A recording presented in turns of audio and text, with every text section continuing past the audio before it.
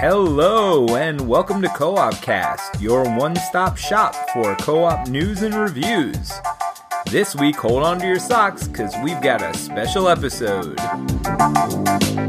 Hey everybody, this is Mike. There's no Peter this weekend, but I do have Steve with me. Hey guys. And today we have a special guest and a little bit of a different episode than we've done in the past. We have board game designer and filmmaker Eric Rail with us. Hello. Hey Eric, we are so glad you could join us tonight, and you're here to talk about the amazing documentary you're putting together. But before we get into that, why don't you tell us a little bit about yourself and how you got into gaming originally? Yeah, so, I'm not exactly sure what to say about myself. You know, social security number, anything else you want to share with the wide internet audience. Yeah, all that. But yeah, so I've been playing games, board games for maybe about 5 years now. I kind of got into it a little late. You know, I grew up like with all the games that everybody else plays when they're younger, you know, Monopoly and Scrabble and all that. About 5 years ago, I kind of stumbled upon Dominion. I went to a little house party with some friends and they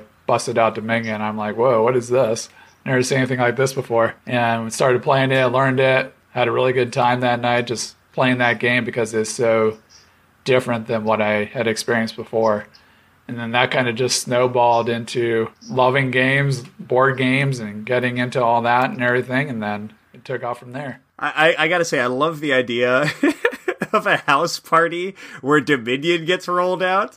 You know, it's like, hey, in between the hors d'oeuvres and the drinks, y'all want to play a deck builder? Do you even know what that is? Pretty much. That's awesome though, man. Well, congratulations. Welcome to the hobby. A bit of a newcomer, I guess, but happy to have you. So what kind of games are you playing recently? And I know you're clearly busy with the film and all of that, but what are some of your recent favorites? Recently, let's see, as far as board games, I'd probably say I've been playing a lot of Terra Mystica. Terra Mystica, Terraforming Mars is another one I played a bit of. Carcassonne, I kind of discovered in the last few months, which is kind of funny because like now I'm backtracking and playing like all these breakthrough games or whatever you call them. Yeah, you're going to go to all your friends and be like, hey guys, have you heard of Ticket to Ride? Well, funny enough, I actually haven't played Ticket to Ride yet. And believe it or not, I haven't played Catan. So wow. I'm a little bit behind on those kind of games. My favorite ones are typically like the medium to heavy Euro games. There's a game group in the town where I used to live, and the group there just played those games, those types of games all the time. So it's like, well, these are the ones I like now because that's all I kind of got indoctrinated with. So I play those a lot, but nowadays I feel like I'm kind of joining maybe like the more mainstream and getting into like more casual, lighter games. Or maybe not casual, but like shorter time, 60 minutes or less or something like that. Yeah, it's funny how our tastes in games and tendencies change over the years of getting this hobby. I think that kind of happens with everyone at some point. Eric, have you, since we're focused on co-op games, have you played any co-op games you've enjoyed? That's a great question. Yes, there was one at Antoine Bauza's workshop in France. It's a prototype, so I don't know the name of it, but is essentially like this castle. The team of players had to kind of take down, dragons had taken over the castle, and each player was playing like this knight character that could do these different types of attack on the dragon, get him off the castle. So I thought that was really fun. I actually haven't played like a lot of co-op games personally, which is kind of funny because a couple of the designers in the film are co-op designers. Yeah, I was going to say, I know you have Matt Leacock in there. Have you played Pandemic? Yeah. I have, yes. Okay. If you said no there, I'd have to be like, oh, for shame, Eric. It's like, yeah, Matt Leacock, let's interview you for my movie, but I don't want to play your games.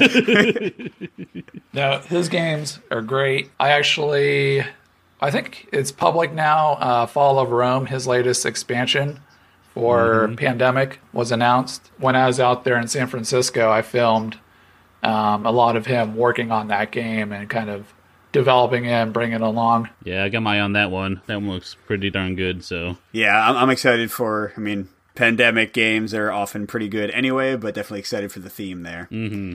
Yeah. So we should say you're making lots of mentions of things that connect to your movie. So why don't you talk about your project and what you've been working on for quite a while, and kind of introduce that to our listeners? Yeah, so I'm making a documentary about board game designers, if you haven't picked up on that already. Been working on it for over 2.5 years. I got started on it. You want me to tell you a little bit about the history, how I got started and stuff? Yeah, definitely. Okay. Real quick before you do that, for anybody who wants to check out the website for the film and join the mailing list or show your support, it is The Game Designers Movie with an S on designers.com. TheGameDesignersMovie.com. And we'll link to it in the show notes too. But yeah, Eric, please take us through the journey. How did you get to wanting to make a movie about game designers? Speaking for myself, I can say we're a cantankerous, boring lot, so what made you want to jump in there? That's funny that you say that, because I feel like everybody that I've interviewed has kind of said the same thing in one way or another.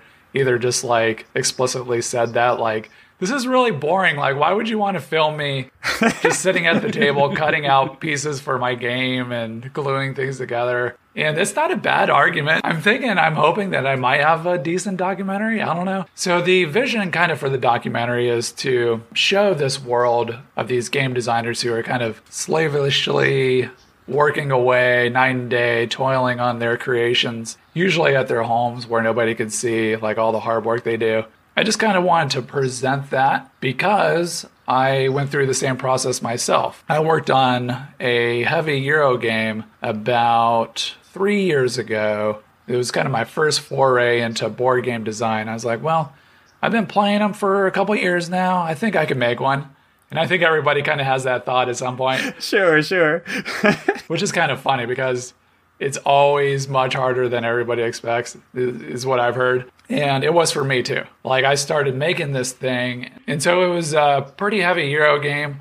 I pretty much hit every brick wall that I possibly could, trying to balance it, get it working smoothly. I went to like a number of playtest nights, like with a local design group, and then also like with my game group. I playtested it there. After a series of playtests, like, I just kind of found out that it wasn't working, and it's just really like this behemoth kind of like mess.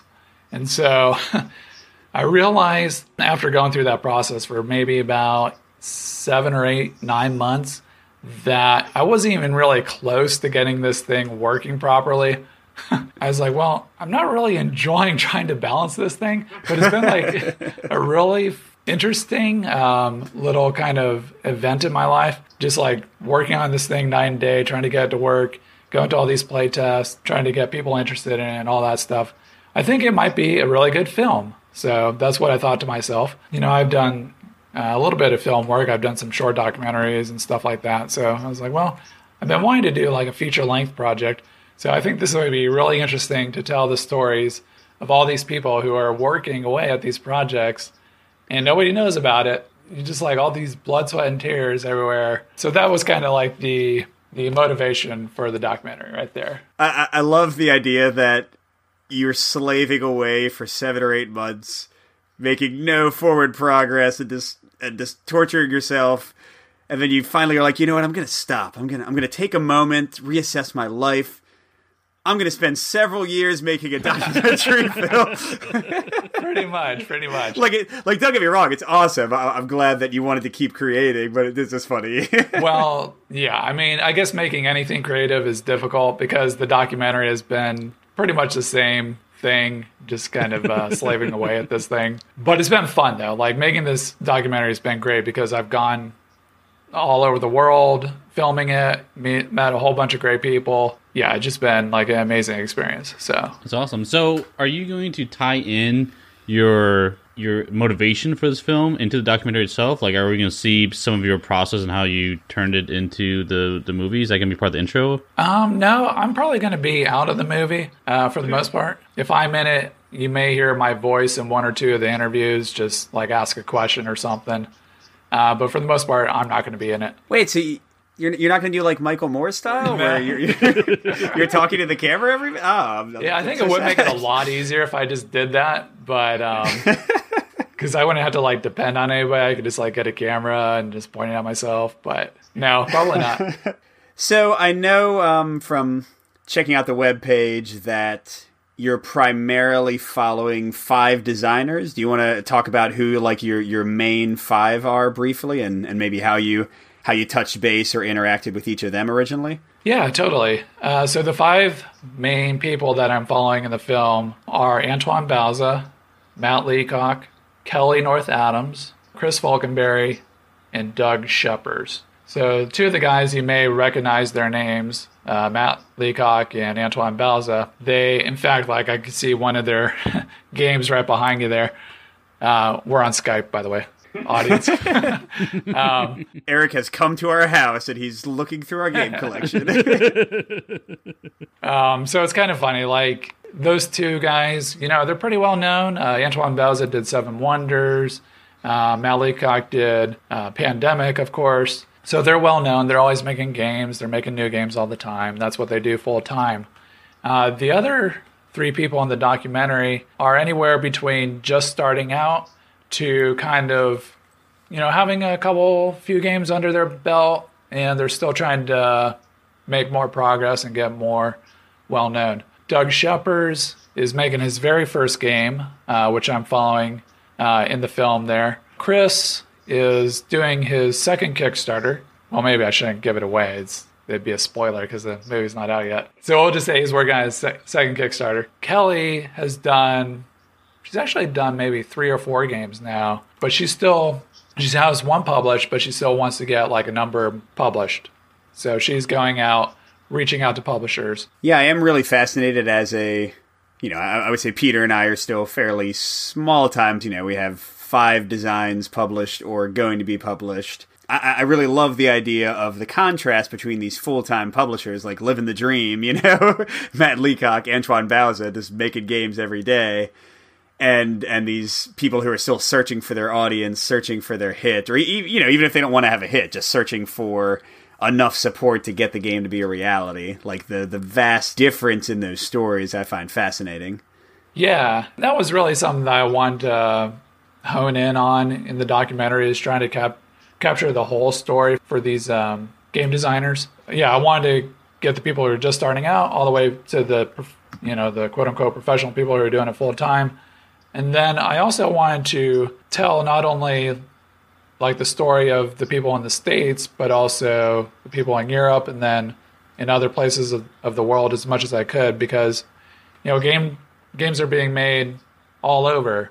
There's all sorts of different games. However, it is still only, you know, an hour and a half long film, so there's only so much I could do. But that was kind of my intention, is to try to capture as much as I could. Yeah, speaking of an hour and a half long, you have quite a few other designers on this list as well. I mean, you already talked about the main crew you're focusing on, but yeah, I see quite a few other big names on this list. Like Eric Lang's on here, Bruno Cathala, so... It's pretty much a who's who of some of the hottest designers in board gaming at the moment. Yeah. There's probably more there that will actually make the cut for the film, but they'll definitely be in the extras, just because of time limits. So I wanted to ask, I see that Scott Aldi on Board Game Geek is the executive producer for the film. I'm assuming that probably opened some doors to you to reach out to even more designers, but how did like you all hook up, and I guess how did you kind of get these designers involved in the process? Like, was it as simple as saying, hey, I'm making a movie, can I talk to you, or was it more involved than that? Actually, I was walking around Origins last year. I think I wanted to come over and talk to Eric Martin to see if he'd be interested in doing an interview for the documentary, and then I met Scott there, and Scott showed interest in like what I was doing in the project, and I started telling him about it, and that's kind of where it took off. I actually never reached out to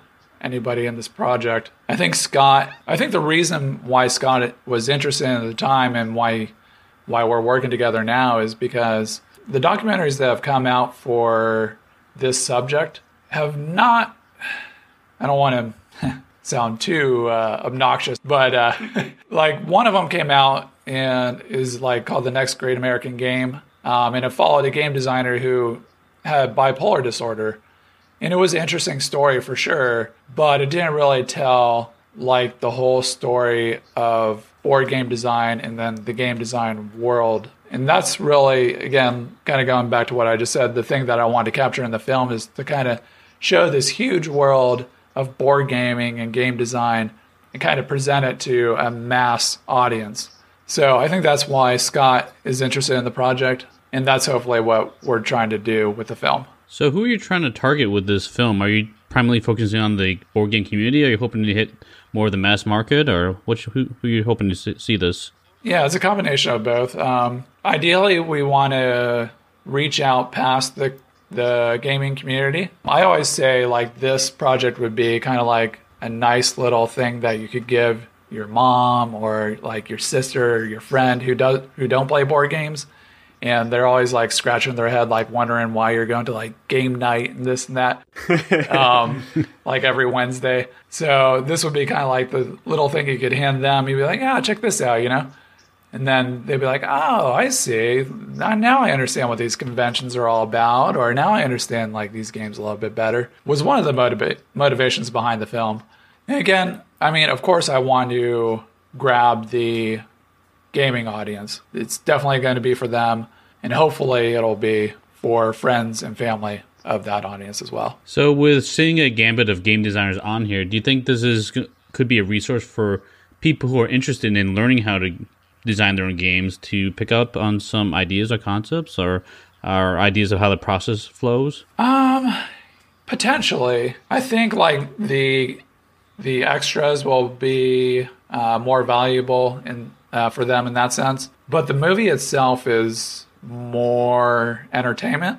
I really just kind of want to make it fun, engaging, and kind of show this world. So there's not like a whole bunch of informational aspects to it. I was going to return to something you said earlier about family, like, you know, being able to hand off the movie to them. That's really kind of hitting home for me, because I'm just thinking my parents, for example, own my games because they back them on Kickstarter. I don't know if they've ever opened them, let alone played them. I don't think so. And they have no idea what goes into it. I'm like, hey, I'm going to a convention. I signed the contract. Our game's getting published. They're like, oh, that's nice. You know? Yeah, totally. Like, what does that mean? Most people don't even... Yeah, no, I think that's really great. I mean, I'm excited for it to be entertaining, but also kind of the potential for just illuminating the process is cool and kind of what goes into it. Does it sound like it might be a really good communication tool to kind of introduce people into this board game hobby, which I still feel like it's pretty niche. Like, it's not that well known. I am finding more and more people out there have played like some of the more mainstream or classic modern board games like Carcassonne and Dominion, like you say.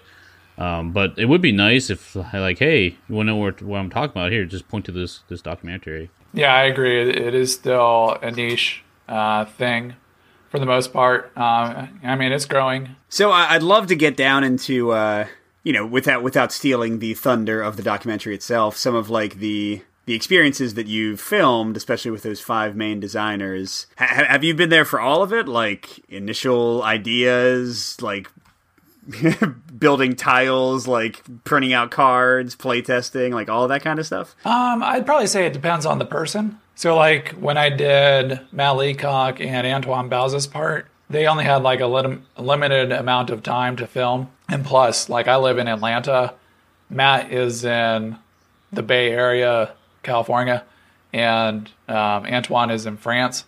I couldn't spend too much time at either place because I have a day job as well. that I need to that I need to do. But somehow I managed to get enough time, I believe, to tell their story. So for Matt, I was out there for 4 days filming him. He works out of his home, so I just show up in the morning and then we'd film all day. For his case, I didn't really get, from the beginning to the end, of course, because typically a game takes longer than 4 days. I kind of dropped in. It was just filming what he was working on at the time. And the same would be true for Antoine Bauza in France. Now, the other guys, Doug, I've actually been following for the entire time, 2.5 years. So I got him as he was just starting his first game, or close to starting his first game.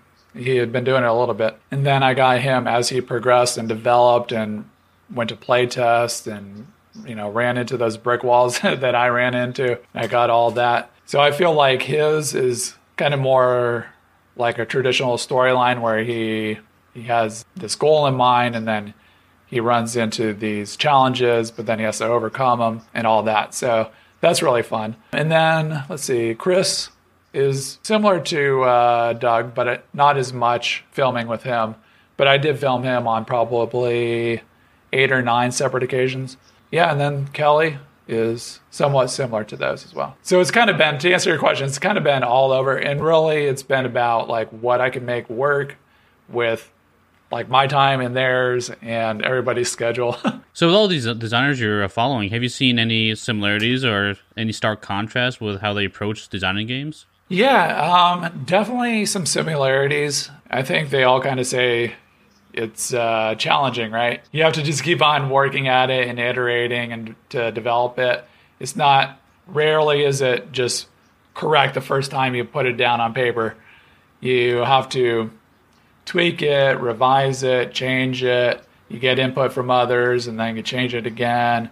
And really the thing that makes a successful game designer, from what I've heard in everybody's stories, is just to keep at it. Never give up. That's one similarity. Yeah, I'd probably say the contrast would be how they react to those challenges. Like some of the people just take it like brush it off their shoulder and move forward.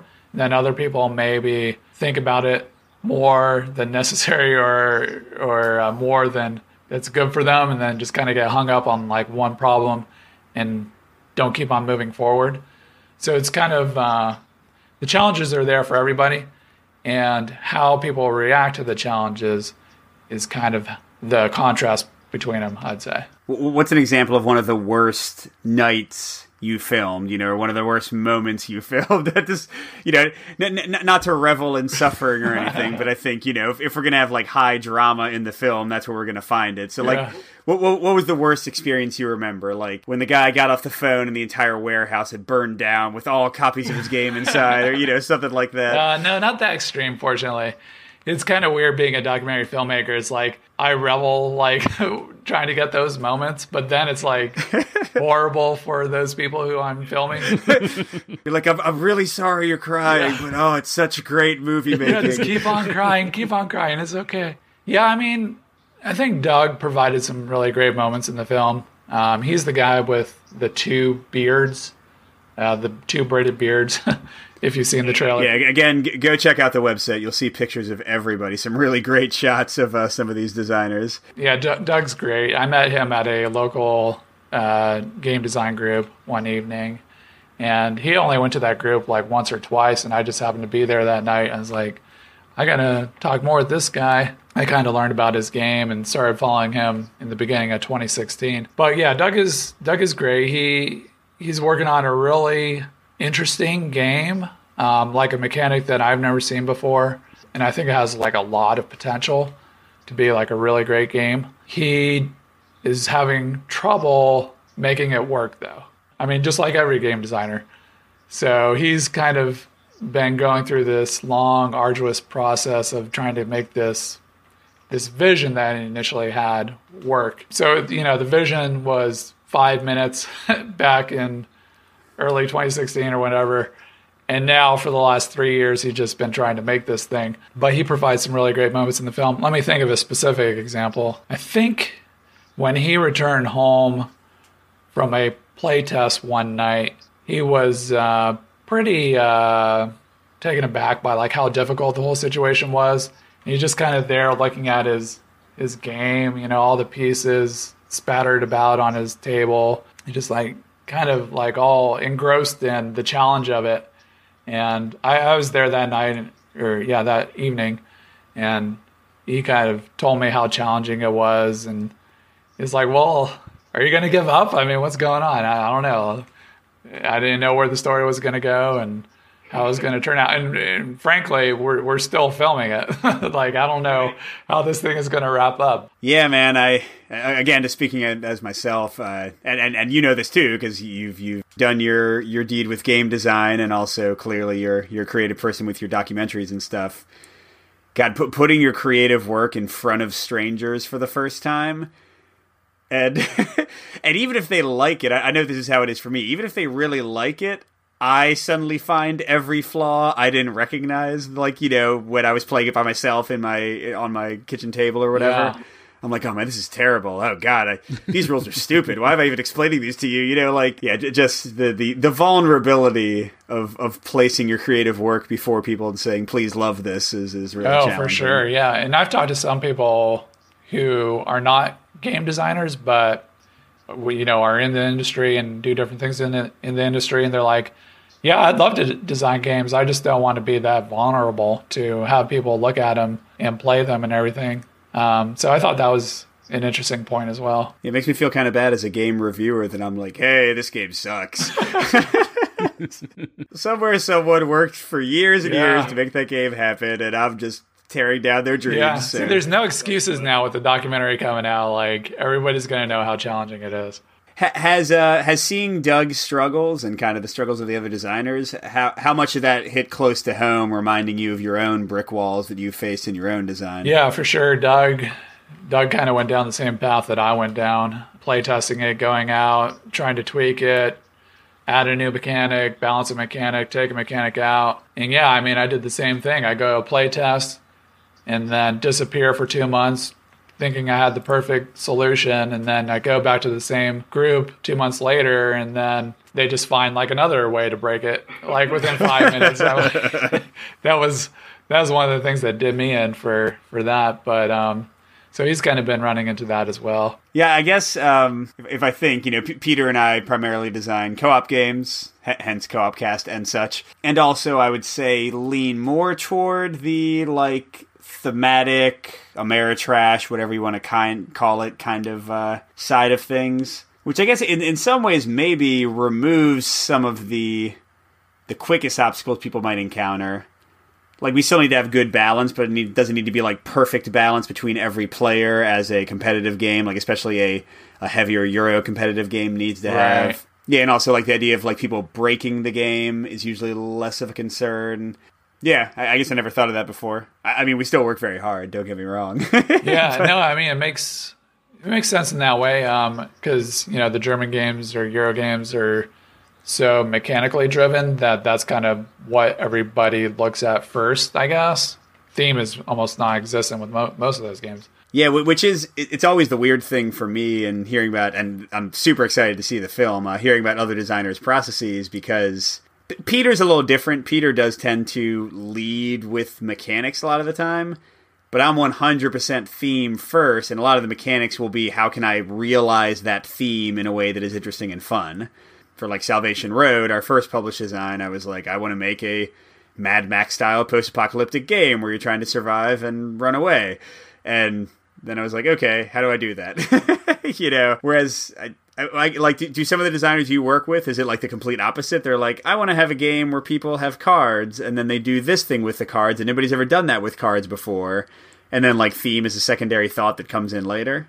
I'm not sure I really know that answer. I mean, with Doug's game, it is very thematic, but then, let me say this. I would say that the kind of the tropes about game design hold true, like with my game designers, or the game designers in the film. The people who are in America typically start with a theme in mind when they begin the game design process. And then those overseas usually have a strong mechanic in mind. However, maybe Antoine Bauza tries to do everything at once. Like, he tries to consider all elements. He told me that in the interview. So he does try to balance the theme and then the mechanics, and then that extra little bit of what he calls like playability, or like ease of playability, is very important to him. So it's kind of coming back to me now as I'm remembering it.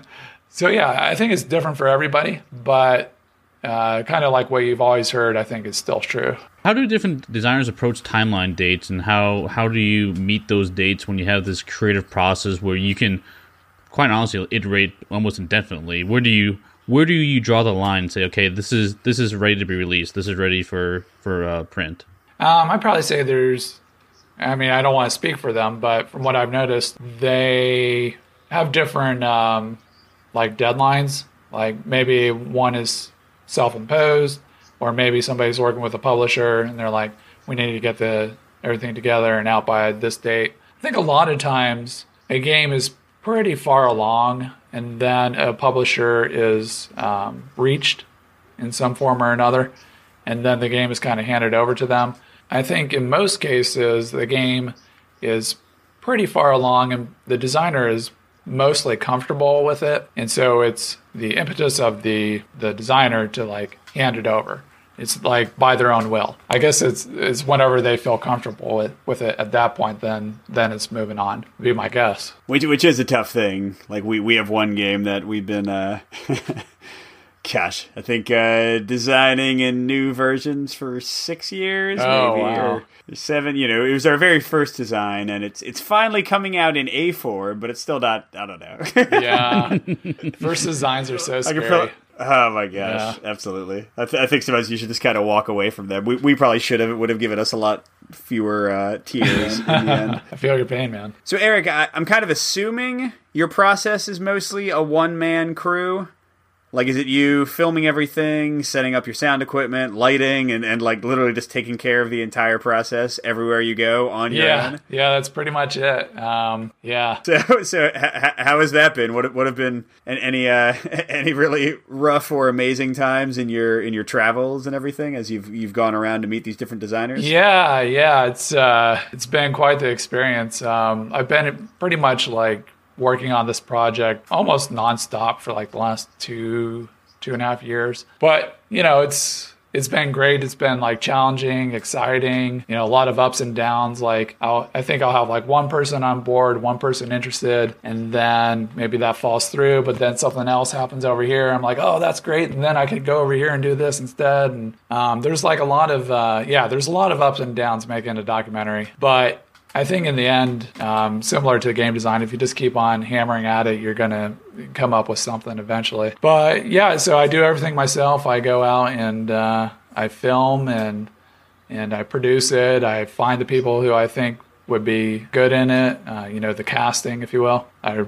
came up with the story. I wrote it. Yeah, I do the sound. I pretty much do everything. I do the editing, Kickstarter. However, like with this project, I feel like I've learned a lot, and going into my next documentary, like I want to develop a small team or like have a small team available. Maybe like somebody to help me film like on location each time, like take care of the camera, take care of the sound, all that stuff. And then get an editor, because editing is crazy. It takes so much time. Well, good on you for working your behind off, doing the solo thing. Yeah. So you said you travel around to different countries and different conventions. What was your one of your favorite experiences traveling? It's hard to say, put one above another. Going to France was great. France is like such a beautiful place. I was there in February when it was like cold, and then there's like a cold snap when I went. So every day, like the high was 28 or 30 degrees. And like a huge wind chill, which was really odd because like they said it's supposed to be about 50, 55 that time of year. But nevertheless, like it was really fun just like exploring and meeting the French people, and everybody is so warm and welcoming and all that good stuff. To make it more game related, I think just like going to all the conventions and seeing like the different types of conventions out there. Like for example, I've been to Origins, Gen Con, Essen. I went to Cannes Game Fair. At the end of this month, I'm going to Lucca Comics and Games, which is kind of like the premier Italian festival for not only board games. It's like a big Comic Con. I'm going to film more of Matt Leacock there and doing a couple more interviews. So just seeing like all those and like how like each place has their own version of games and how they present games and how people play them, and then the types of people who come to these conventions. Like in Germany, in Essen, like the crowd there was, I'd say, pretty different very different than the crowd at Gen Con, for example. Gen Con has mostly younger to middle age, nerdy white guys playing board games for the most part. I mean, there's definitely some diversity, but in Essen, there's a lot more families. There's definitely like some younger kids running around, and I think it just kind of shows you like the different cultural aspects for these different places, and how these different cultures like have games and how they like integrate them and everything. Because like in Germany, of course, board gaming is much more popular. Families will play them, not until age 10 with the kids, but, to 20 or whatever, till they're out of the house. So that was a long-winded answer. Sorry. No, that was great, though. I'd love to see more of that cultural shift here, too. I know I'm playing games with my 6-year-old, and Steve, you're going to indoctrinate your spawn into the gaming world, right? Oh, it's already started, so. And I think it is growing here. I don't want to make it sound like there's just one demographic here, because it's definitely like people from all walks of life and all backgrounds who play games here for sure. It's just maybe more family oriented in Europe. I noticed that too. I travel for work every once in a while, and one of my travels take me out to Germany on occasion. And one of my colleagues, he's actually from Germany, so I went over to his parents' place, and we played board games because that's fairly common out there. We had to play a language independent board game for myself because my German is basically non-existent, but it was fun. It's definitely a different culture over there, though. So, Eric, you had mentioned a little bit earlier a Kickstarter. Can you give us some details about that? What kind of the scope of that will be, and how people can participate, and maybe dates or estimated dates if you have them? Yeah, so we're looking to do the Kickstarter early February 2019 on Kickstarter. Like, will people be able to, I assume, order like prints of the movie and then that kind of thing? So we're still working on the reward tiers. We have a good idea, but definitely be a digital download. And then probably DVDs and Blu-ray, maybe at a limited quantity, but we're still working on that. So when's it going to be on Netflix? Well, that's the goal. I mean, that was kind of always been in my mind while working on this project. Actually, that's one of my two major goals, to be perfectly honest, like to do the Kickstarter and then to get it on Netflix. No, and even though we're joking, I mean, Netflix has clearly been dipping pretty heavily into documentaries in the last several years, so that'd be amazing. That's a real possibility. Well, not only that, I mean, I've seen some documentaries on Netflix that were once kickstarted. For example, The Surrounding Game, which is a game about Go. There's another one about He-Man figurines or something. The Power of Grayskull. That was a Kickstarter. I got to go to Netflix right now. after. Yeah, there's some good stuff on there. So I know it happens.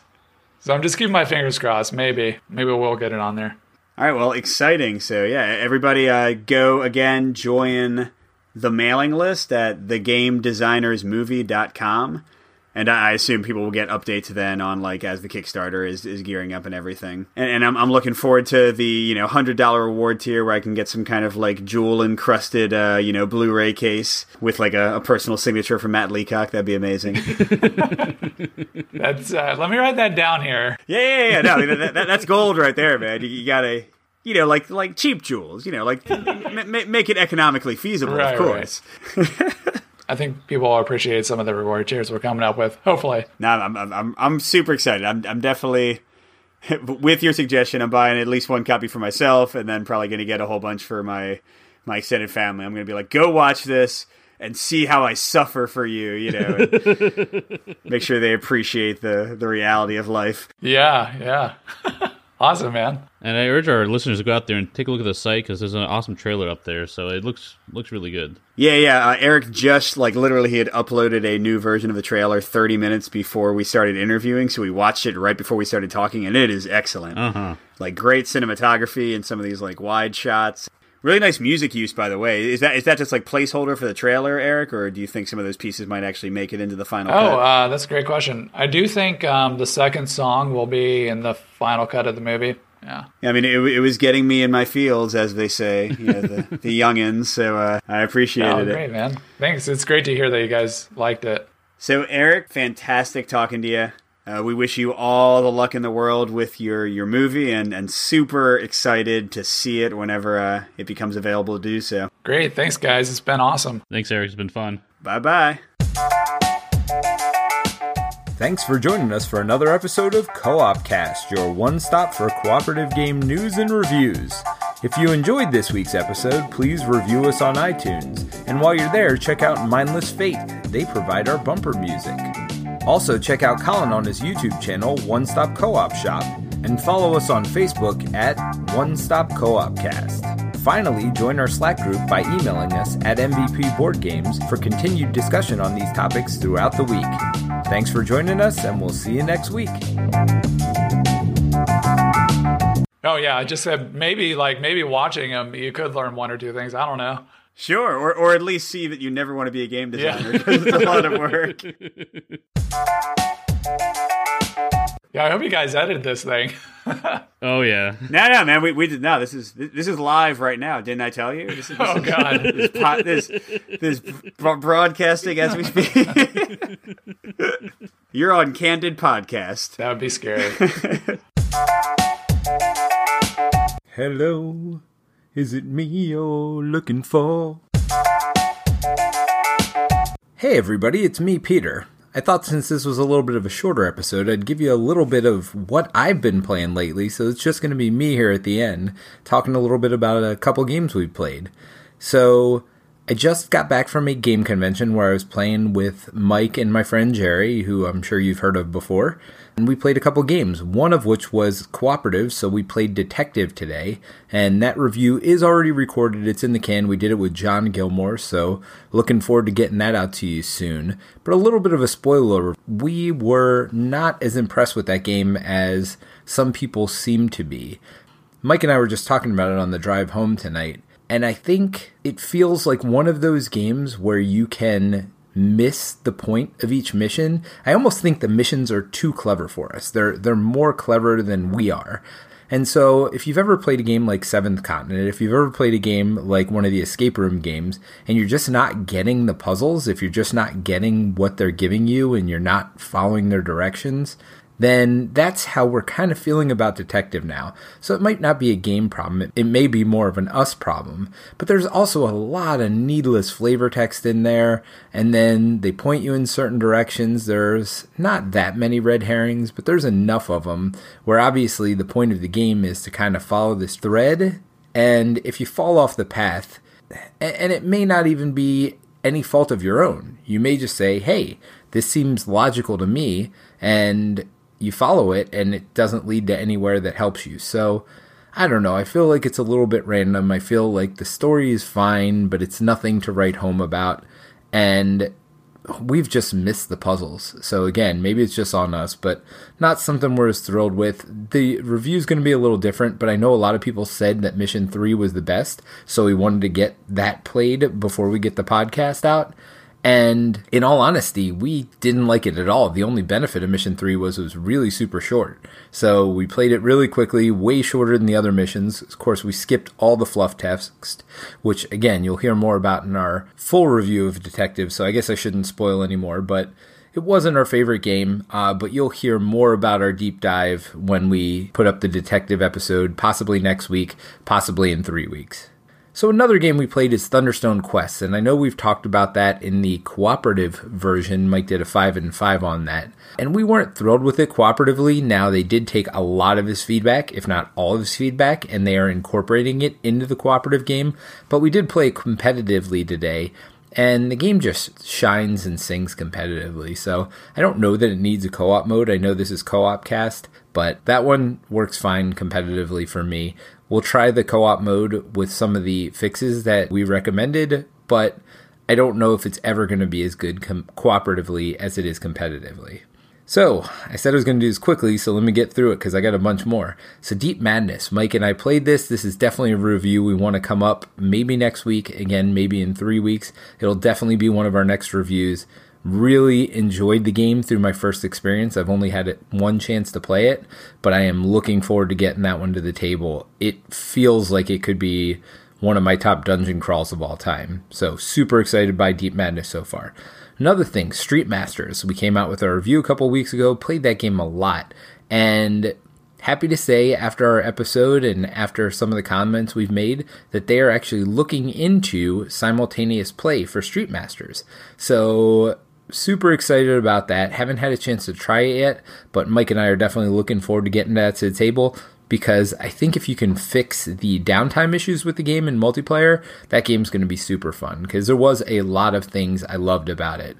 Between that and then putting a power level on the bosses, putting a power level on the stages, put a power level on the heroes, just so you can see what you're getting into before you get into the game, I think will make that game so much better. Another game, so Street Masters, one of Mike's favorite games. Now I'm going to talk about one of my favorite games. You've heard about it a lot, but we played The Mind again the other day. It was me and Jerry and TC. Mike was there. We had so much fun. We played it 3 or 4 times in a row. And that game just is great every time I play it. So if you haven't had a chance to try The Mind yet, I know it's not readily available, but when it becomes available, get it. $10-15. The only thing I'm going to say, which I've said 100 times, is don't stick to that no communication rule. Obviously, you're not going to talk as your communication, but body language is perfectly fine as long as you're not tapping out numbers or anything like that. Just have fun with it. Another one we played is Project Elite. I don't know when we'll get the review out. That's something Colin and I probably do, just because Mike didn't like it as much. Mostly because he thought the enemy activation was a little bit fiddly. I don't have a problem with it. Colin doesn't have a problem with it, so Colin and I will probably do that review. Not that we are trying to hide negative opinions from anybody, but it's always fun to hear the good side of games and, you know, who does like it. And Colin and I really both like that game. So it'll probably be the two of us. Plus, Mike doesn't want to play it anymore, so he's not going to get enough plays in to really form full opinions on the game. So that's the other reason. We don't want to force somebody to play games that they don't like. So we played Black Orchestra the other day. I know that's a lot of people's favorite co-op. I know Mike did not love that one either, so we'll see when we get that one to the table. I know we talked to Richard Launius, and we're talking about getting him on an episode to talk about that in the future, so maybe it'll just be me and Richard. Maybe I'll get Mike to play it a little bit more, and then we'll all talk about it, so we'll see. Another game we got sent by Mayday is Rescue Polar Bears. I heard so many good things about that. Z Garcia loved the game. I think he had a live play of it, and it is a good game with a couple of problems, in my opinions. Now, I've only played it 3 or 4 times so far, so it's not fully fleshed out, but it seems like the difficulty level's too high for a kid's game. Now, maybe it was just a misprint, because there do seem to be some things that lead me to believe that they meant it to be a little bit easier. Maybe you were supposed to have 4 helicopters per island instead of 3. So the helicopters are the life in your game. So instead of having 6 life, you'd have 8, which would make it a little bit easier and a little bit more family friendly. There were also a couple of graphic design mistakes where, was it this or was it meant to be this? But the gameplay itself seems pretty fun, and I'm looking forward to diving into it a little bit deeper. I just think they needed to make it a little bit easier to start out. And then the last game we played was Aventuria, which, again, Mike didn't love, so I don't know if we're going to get enough plays of that to do a fully formed review. I was intrigued by it, but there's so many other games out right now that I don't know when I'll get it back to the table. So just a little bit of quick hits on a few games that we've been playing lately. Hope you enjoyed that, and look forward to talking to you guys next week with a full episode. Hey guys. Oh wait, it's just me. Bye.